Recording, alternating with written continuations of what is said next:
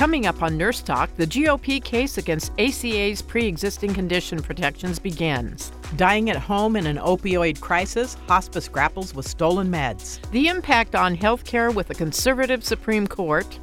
Who gets the Square Needle Award this week? Another tough choice. All this and more today on Nurse Talk. Welcome to Nurse Talk. I'm Casey Hobbs, along with the executive producer, Patty Lockard, sitting in for Shane Mason. And Casey, we'd like to take a moment to thank all of our listeners on Progressive Voices TuneIn, the Thom Hartmann program, and all of our broadcast platforms. Patty, as per your direction, we're about to present this week's Square Needle Award, and you're telling me it's almost impossible to pick because the field of contenders is now so enormous it's overwhelming? That's right, Casey. So maybe we should try to concentrate on keeping it just in the realm of healthcare. You mean someone like a hospital corp CEO who makes 320 times more than a charge nurse working in that same hospital? Or maybe the heads of Eli Lilly or Express Scripts for tripling the price of insulin? Or maybe even the 20 Republican-led states who are arguing in front of the U.S. District Judge in Texas that what remains of the Affordable Care Act, which protects those with pre-existing conditions, is unconstitutional. You mean like that? Well stated, Casey. So much so that I think we can call this week's Square Needle Award dead on arrival. I never liked that Square Needle Award anyway. Why did we keep doing it? Because you liked it. Honestly, I never liked it. For family members struggling with addiction, bottles of pills lying around the house can be hard to resist. Sarah B., a 43-year-old construction worker in Vancouver, Washington, said when her father entered hospice care at his home in Oregon, she was addicted to opioids stemming from a hydrocodone prescription for sciatica. After he died, hundreds of pills were left on his bedside table. She took them all, enough Norco, oxycodone, and morphine to last a month. Sarah, who was one of her father's primary caretakers, said the hospice didn't talk about addiction or ask if any one of us were addicts or any of that. No one gave us instructions on how to dispose of all the medications that were left, she added. With us to talk about this dilemma is Boston-based Kaiser Health News correspondent Melissa Bailey. Melissa recently wrote an article about how hospices are struggling with opioids being stolen from hospice patients by either relatives or, in some cases, healthcare workers. Melissa, welcome to Nurse Talk Radio, and thanks so much for being with us today. Thank you. Glad to be here. Sure. So before we get started, Melissa, we just want to make sure our listeners know that you wrote this article to expose the depth and the breadth of the opioid epidemic and the lengths that people will go to get some of these medications. It's in no way an indictment of hospice care. Yes, that's right. Great. So your article starts with a patient that's prescribed painkillers for weeks but kept crying out in pain. And then the patient's daughter showed up in the emergency room with a life-threatening overdose of morphine and oxycodone. She was high on her mother's medication stolen from the hospice that issued the stash. Take us through your article. Yeah, so this case was described to me by Dr. Leslie Blackhall. She's the head of palliative medicine at the University of Virginia. And she was a supervising doctor in this case. It was an elderly woman who had metastatic breast cancer and was dying at home on hospice. And Dr. Blackhall was relying on reports from hospice nurses who were visiting the home. And the nurses kept saying, look, this patient's in pain. So the doctor kept increasing the amount of painkillers that were being sent to the home. And this happened for several weeks, and the patient was still in pain until finally the daughter shows up at the emergency room with an overdose, and they realized that the daughter had been stealing her mother's medications, and the mother wasn't getting any medications at all. And it ended up that once the mother was admitted to the hospital and getting just a small amount of pain medication, that her pain was under control. So Dr. Blackhall told me that this case really opened her eyes to this problem and to the fact that patients can really suffer when their medications end up in the wrong hands. Well, and this is tricky because hospices have largely been exempt from the national crackdown on opioid prescriptions because many dying people, they might need high doses of opioids, so it makes it hard. Right. So I think most people agree that hospice patients are not out shopping around for opioids they don't need. Half of them are in hospice for just 2 weeks or less. So they're close to death. They have frail bones. They have bed sores. They may have metastatic cancer, shortness of breath. They're really, really sick, and these pain medications are effective and appropriate for many of them. Yeah, so this makes it for a tricky conversation because at the same time, we don't want to deny these folks their medications that are going to help. but it makes it difficult. So you found in the research of this that caregivers and family members are taking the drugs. So what happens then with the patient's pain? Yeah, so I think one of the saddest repercussions is that the patient is at home and, the pain medications are being prescribed, but they're not actually getting them or not getting enough, and that their caregiver who's struggling with addiction is actually taking them instead of the patient. And the hospice doctor is sending the medications there. They're just not getting through to them. So in some cases, this is because hospice staff are stealing medications, and sometimes you see legal intervention in court cases. But I think the much harder thing to handle is when a relative or neighbor is stealing his medications. The patient may not even know, the person they're entrusting to keep them healthy and comfortable may be the person who's also taking the medications. And I talked to a woman after I wrote this article. She wrote me an email, and she said that her brother, who had struggled on and off with addiction, she actually saw her brother stealing the medications from her mother. And she said she didn't want to call the authorities. She didn't want to create this huge blowout of a family conflict. She wanted a peaceful death for her mother, but at the same time she's just tormented by knowing that her mother's medications were going to someone else.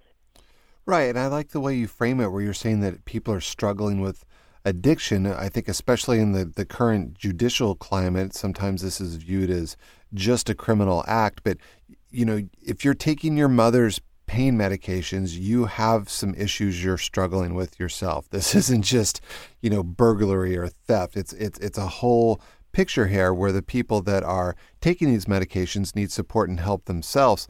Hospice, which is available to patients who are expected to die within 6 months, is seeing a dramatic rise in enrollment as more patients choose to focus on comfort instead of cure at the end of life. So this is a good thing. We don't want to turn people off of that.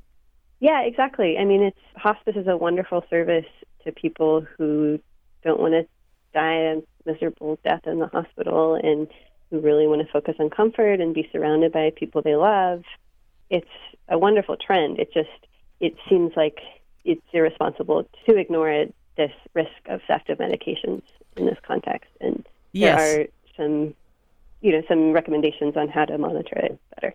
Yes, and we're going to get to those. As somebody who works for hospice, this is a difficult topic for me to talk about because I do see it, and we have seen this, and we have instituted lock boxes in patients' homes when we know that there is a family member who is struggling.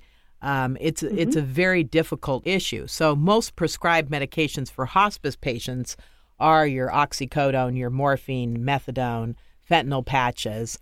And unfortunately, these are the drugs out there that are causing that so many people are addicted to. So it's a very difficult balancing act that hospices have to navigate. It was really hard for me in reporting this story to figure out the most prescribed medications for hospice because Medicare, even though Medicare pays for almost, the vast majority of hospice, they don't actually release data on what drugs that pays for. But the best information I had was from Enclara Pharmacia, one of the largest hospice drug providers in the country. And they said, liquid morphine is the most common.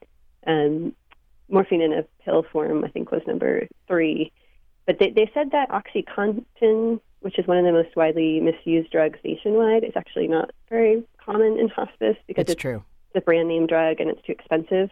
Mm-hmm. But fentanyl patches, as you mentioned, are also very common. And so talk about some of the measures that hospices around the country are taking to curb this problem and ensure that the patients are getting what they need. So as Casey mentioned, locked boxes for medication are a common solution, although I saw one of the cases I read in these inspection reports described a family member.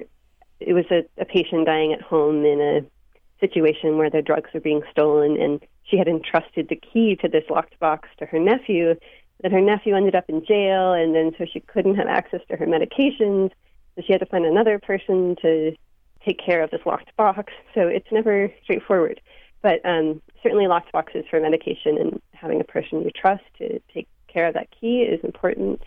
Other solutions are limiting the number of days of medication that is delivered to the home at once.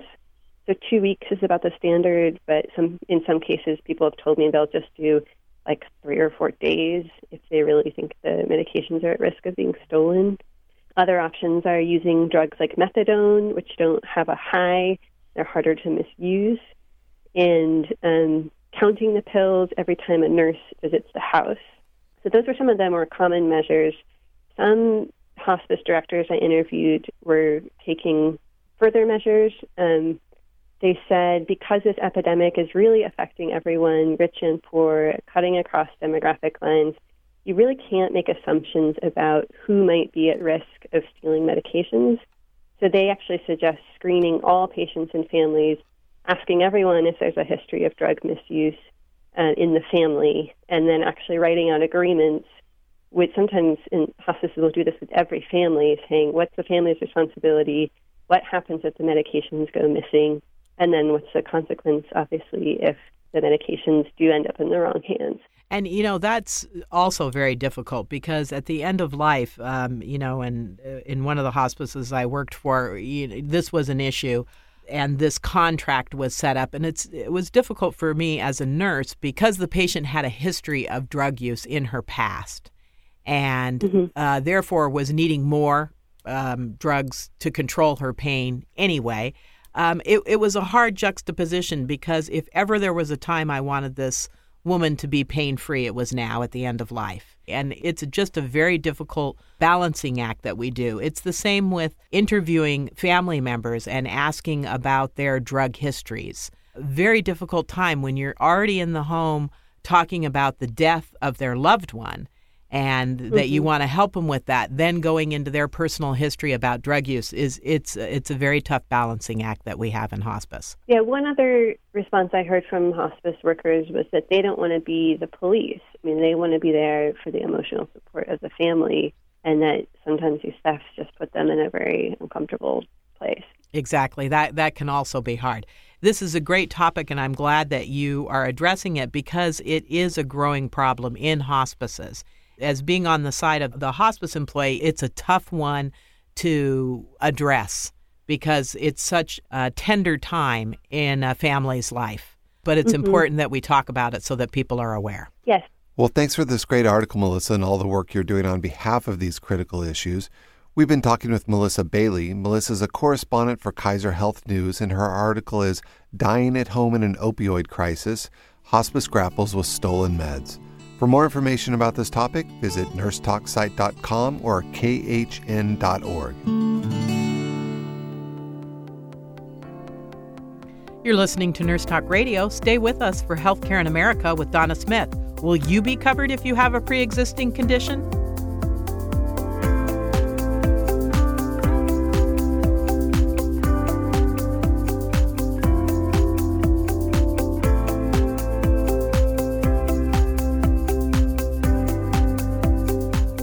You're listening to Nurse Talk, where laughter's the best medicine. Do you ever wonder what your healthcare premiums do pay for? Well, a big chunk of your money goes to marketing, advertising, lobbyists, outrageous salaries. Oh, yeah, profits. Imagine if all the money you pay every month just went to healthcare. Maybe then all of your healthcare needs would be covered all the time. We need California One Care. More for you, less for them. California One Care. Full care for all for less. Hey, Casey, say that part where they won't sue us. We are nurses. We cannot diagnose, prescribe, or treat, but we can give good advice. Welcome back to Nurse Talk. I'm Casey Hobbs, along with the executive producer, Patty Lockard, who's sitting in for Shane Mason. Healthcare in America is coming right up, but let's slow things down a little bit with some advice from wise Mary Maxwell. From Sandra in Fort Worth comes this query. Dear Mary, I recently inherited a little bit of money when my sister passed away. I would like to use it to upgrade our kitchen, which hasn't seen a new appliance since Ford was in office. My husband wants to go on a vacation. He keeps telling me it could be our last vacation, but he's always been a little dramatic. Will you be a tiebreaker on this one? Wow. Your husband says this might be your last vacation. That sounds a little sinister. I'd be nervous about getting in a car with him. I'm just saying. Seriously, I don't know what a little bit of money is, but if it's enough to upgrade a kitchen that hasn't changed in more than 34 years, I'm guessing it's several $1,000s. So you know what? You can do both.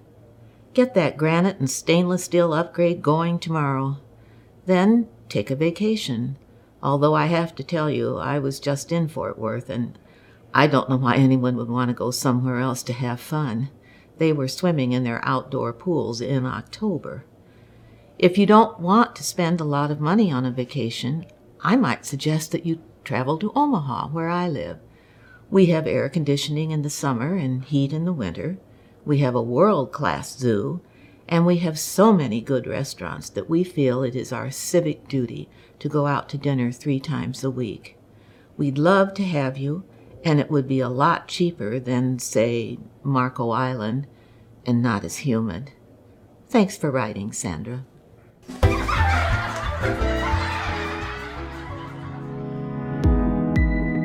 That music can mean only one thing. It's time for Donna Smith and Healthcare in America. Donna, welcome. Always great to hear your voice.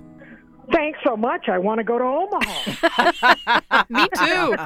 Well, that's why you're in need of the Affordable Care Act. That's right. Isn't that the truth?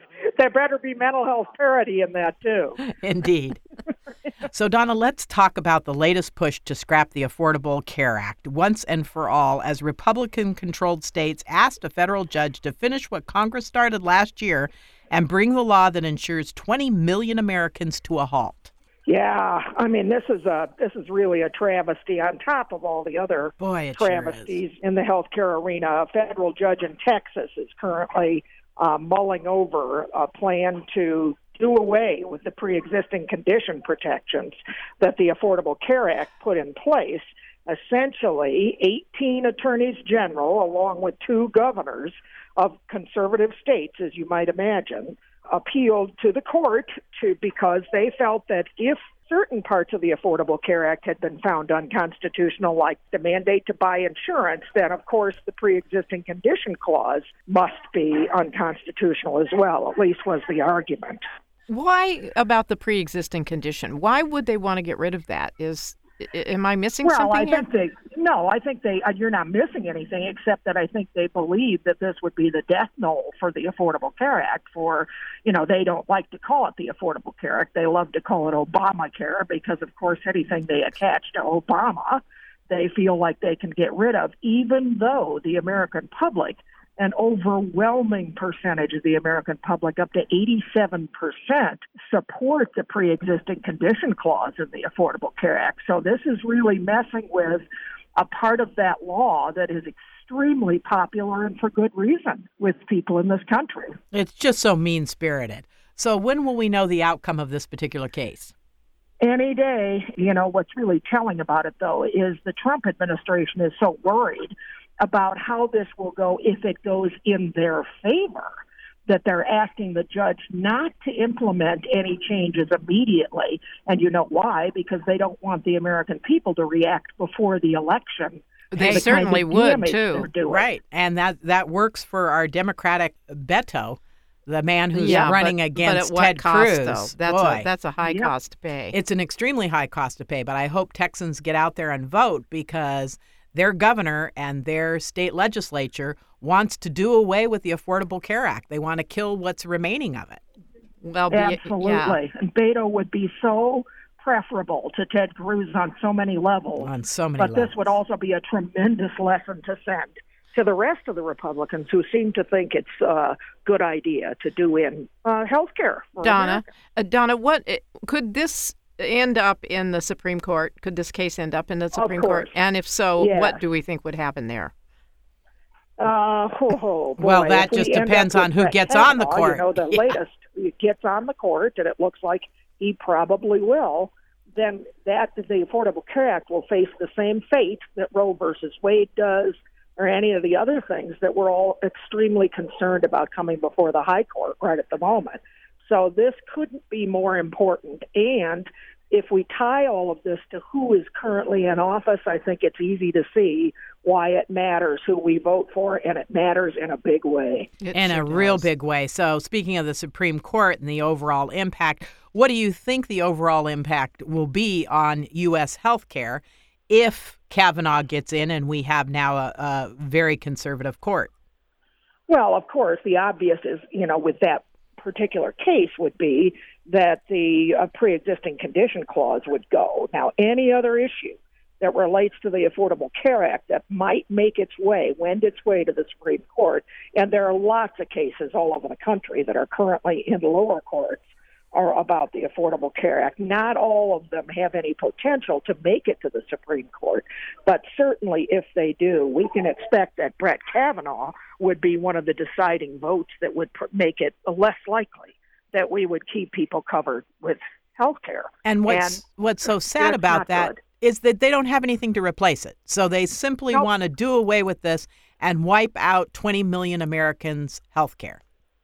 Well, exactly, and weaken so much of what's available to the rest of us. Because if anyone thinks just because you're not covered by a plan on the exchange that it won't matter to you if the Affordable Care Act is touched, think again. Just because you don't purchase your insurance on the exchange doesn't mean that the provisions covering insurance plans aren't followed by all the plans that are sold in this country, or had been sold until they started to weaken the Affordable Care Act. So we already are seeing a weakening of what insurance companies are required to offer in their plans, and that will only get much worse. So this is problematic on a number of levels. Some providers are even fighting it. Now, if providers are fighting it, that it's a bad thing for health care. Well, Donna, how soon would we see the impact and what healthcare-related cases or what other healthcare-related cases might be brought to the court in the coming session? Is there anything else we should look for besides the ACA, or?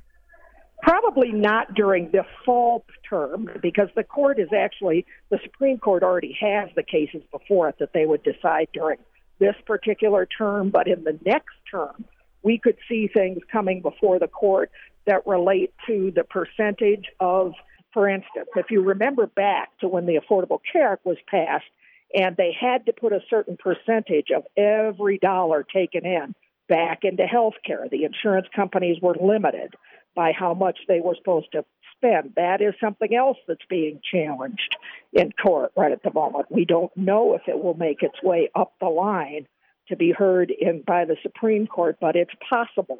That particular law, if you remember very early on, some people were even getting minuscule refunds from their insurance companies because it was determined that the insurance company spent too much on advertising and administration and all of those things. Well, we don't want to go backwards to the days when none of that was watched. We don't want that to happen for anyone. We don't want to have open-ended copays and high deductibles. The Affordable Care Act limits how much the deductibles can be for an individual, how much the copays can be in a given year. If those provisions go away as they're being challenged in lower courts, if those make it up higher and they go away, then, that law will eventually be killed. I don't think people know the impact that the ACA has had on they won't. And they won't know it, unfortunately, until it's gone, as usual. Yep. So, okay, one more issue, Donna, that weighs heavy on so many. Last week, ProPublica investigated life inside one of the nation's largest shelter of networks for unaccompanied minors, defined by tedium and despair. Can you give us an overview of the article and tell people where they can read it? Yeah, absolutely.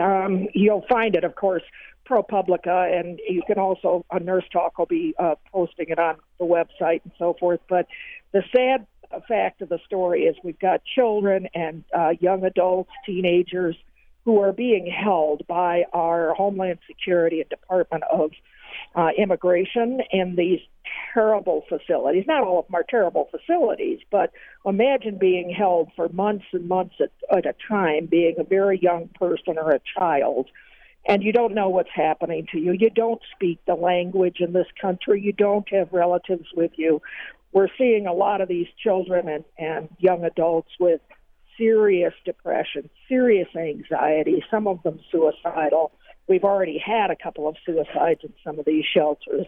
This is a travesty that's happening right now in our own country under the guise of doing what's right for America. I don't know very many people in my circle of friends who think any of this is right.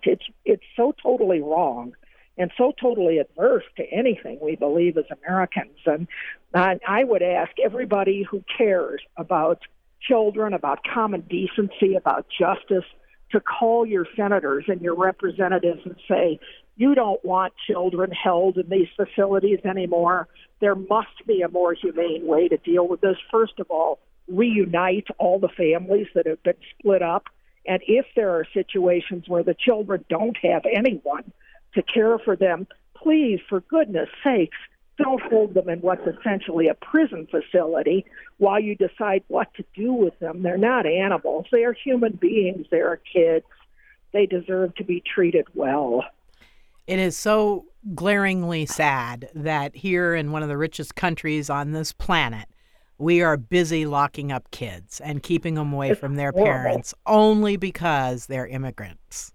Yeah, it's seeking asylum in most cases. Yeah, it's just not what this country was founded on, and I dare say the bulk of Americans do not agree with this policy, do not agree with this president when it comes to locking up children and separating families. It's just not right. Not at all. No, it's just glaring and it's terrible. Do we know how many of these shelters are around the country? I was shocked to know that they were here before even the Trump administration, but now I know that they've added to them. Oh, there's thousands. And what's hard to nail down, what's really hard to nail down is how many private facilities are now in use. You know, of course, it's just like private prisons. There's been a proliferation since Trump was elected in 2016 of private companies just all too anxious to further this policy of housing immigrant people basically as prisoners. You know, for instance, here in my own hometown of Denver, right at the moment, we didn't even know. We had no idea there were 6 or 7 facilities operating in the Denver area, some for families, some for one of them is for women by themselves. Others are for men by themselves. Some are temporary facilities. Some are considered longer term. I don't think most Americans are aware of how many of these are sitting all over the country. Thousands of them where people are being warehoused. Now, I do understand that there are some situations where someone comes to this country and it may not be desirable for that individual to be here, but that is such an isolated small number of the people who actually end up being picked up by ICE and sent out of the country. You know, the vast majority of people are not here to do us any harm or cause any problems. They came here because they were fleeing something truly terrible in their own country and believed that there was a better way in this country. Well, they're certainly finding out maybe there wasn't something better in this country, at least not for them. And the sad thing is to remember that this is not a felony. Coming across the border illegally, and for many of them, they weren't illegal. Well, they're seeking asylum. They refused to grant them asylum and say that it's illegal, but it's a misdemeanor, kids. It's a misdemeanor. Nobody should be locked up for this kind of a quote-unquote crime. Let's contrast that with some of what our congressional members have done. Oh, what our president has done, for God's sakes. And these people are not being locked up anywhere. Yeah, with no end in sight. It is clearly sad. Yep. So, Donna, it's always a pleasure to talk with you. And, of course, Donna, Likewise. You will be voting, correct, in November, and everybody you know and everybody I know and everybody Nurse Talk talks to are going to be voting. Absolutely. You tell everyone, even if you think someone usually votes, this isn't the year for you think somebody votes. That's right. This is the year for all of us to remind each other, you must vote. Yes, for sure. Absolutely. Also, I wanted to say if you want more information about these topics, visit our website at nursetalksite.com or nationalnursesunited.org, or to read this riveting article about the Shelter Network, go to ProPublica.org. We've been talking with national healthcare activist and author Donna Smith. Always a pleasure, Donna. Thank you very much. That's it for today. Thanks for listening, and thank you to our executive producer, Patty Lockard. Sound design and engineering, June Miller and JMC Sound. Taylor Lockard Research. And National Nurses United and all the nurses on duty today, and of course our listeners and guests. Take care and visit us at nursetalksite.com or like our Facebook page at Nurse Talk.